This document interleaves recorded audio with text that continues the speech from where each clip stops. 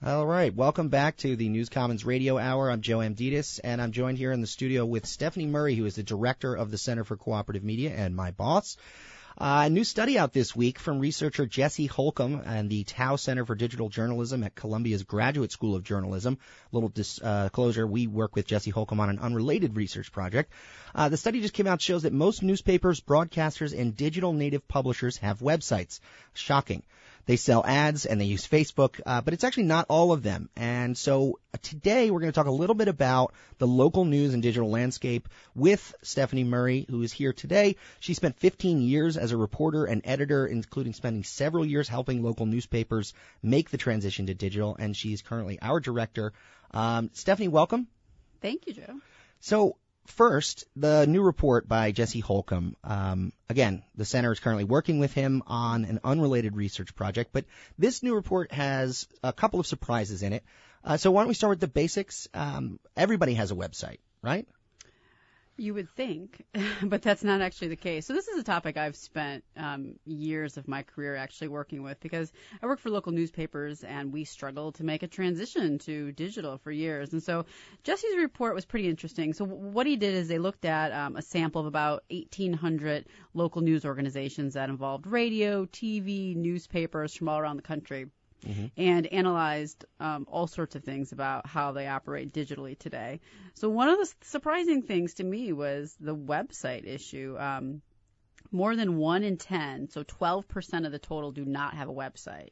And if you factor in those that just have a PDF, and that's what they post a PDF as their website. That's their digital footprint. 17% of the news orgs that he studied, they have no website, no PDF. It's almost 1 in 5. Almost 1 in 5. It's pretty high. So 17% of them don't have that sort of digital footprint that we would expect if you factored in those that use PDFs as their digital presence. Does he say anything about why that's the case, or is it a lack of a financial resourresources or technical capability? So Jesse's report really analyzed from a numbers perspective, right, who has this and who doesn't, who doesn't. He didn't really get into the why. One of the things that was interesting is of that 17%, a high percentage of those are community weekly newspapers. So that's really where a big segment where we see if news orgs that are lagging digitally, it's normally going to be in that area, in those community weeklies.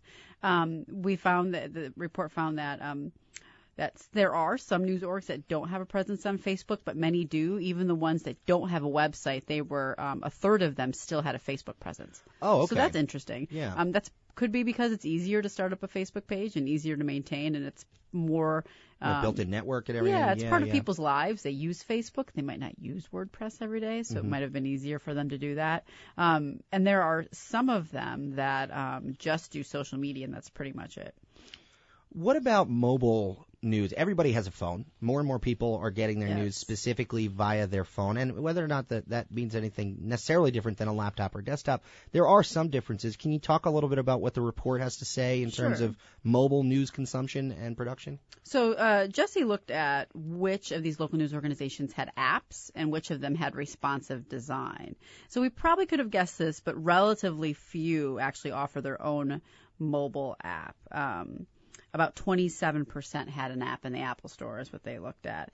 Apps are far more common for broadcast outlets and in daily newspapers, much less common for smaller digital operations or those community publications we talked about earlier.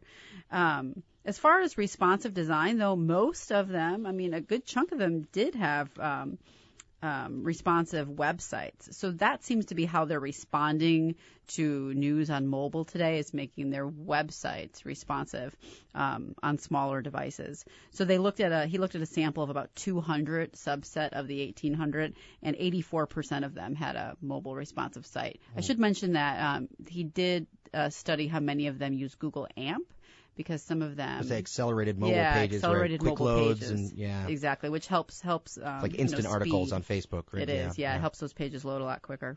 Well, I mean, we talked about this in the last segment with Mary Galliotto, the issue of revenue. This is something, obviously, Yes. if you can't put bread on the table, you can't put words on the PDF. Nice. You're the king of metaphors, Joe. Thank you. But what does it say about revenue? Is there anything about revenue generation from these digital? Is it more or less profitable? What's up? Yeah, so Jesse, I mean, obviously, as we saw with Mary, I mean, many local news publishers are still struggling to build sustainable digital business models, I should say. So he looked at subscriptions or membership, paywalls, and advertising. So his analysis found that a slight majority of the local news outlets, about 57%, did offer something online to subscribe, donate, or become a member. So when it comes to print, most of those daily publications, the daily newspapers, many of them had this in place already. And you would probably guess that because they've already had subscriptions for years. So transitioning that digitally should have been not as hard. So 94% of the daily newspapers they studied, you could subscribe online.